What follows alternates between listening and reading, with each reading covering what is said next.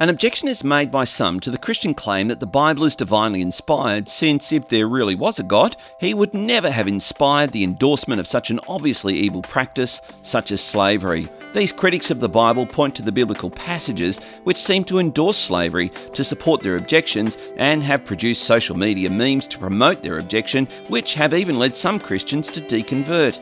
But the word slave is an unfortunate translation of a word that often meant employed servant or even a debtor who was working off a debt.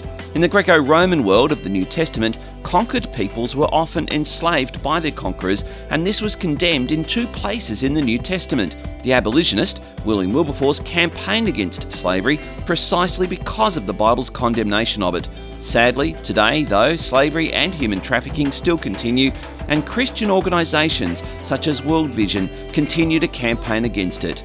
I'm Andrew Corbett of FindingTruthMatters.org.